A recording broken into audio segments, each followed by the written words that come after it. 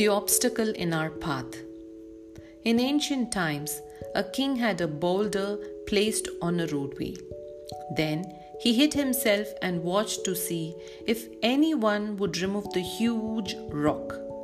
Some of the king's wealthiest merchants and courtiers came by and simply walked around it. Many loudly blamed the king for not keeping the roads clear, but none did anything about getting the big stone out of the way. Then a peasant came along carrying a load of vegetables. On approaching the boulder, the peasant laid down his burden and tried to move the stone to the side of the road. After much pushing and straining, he finally succeeded. As the peasant picked up his load of vegetables, he noticed a purse lying in the road where the boulder had been.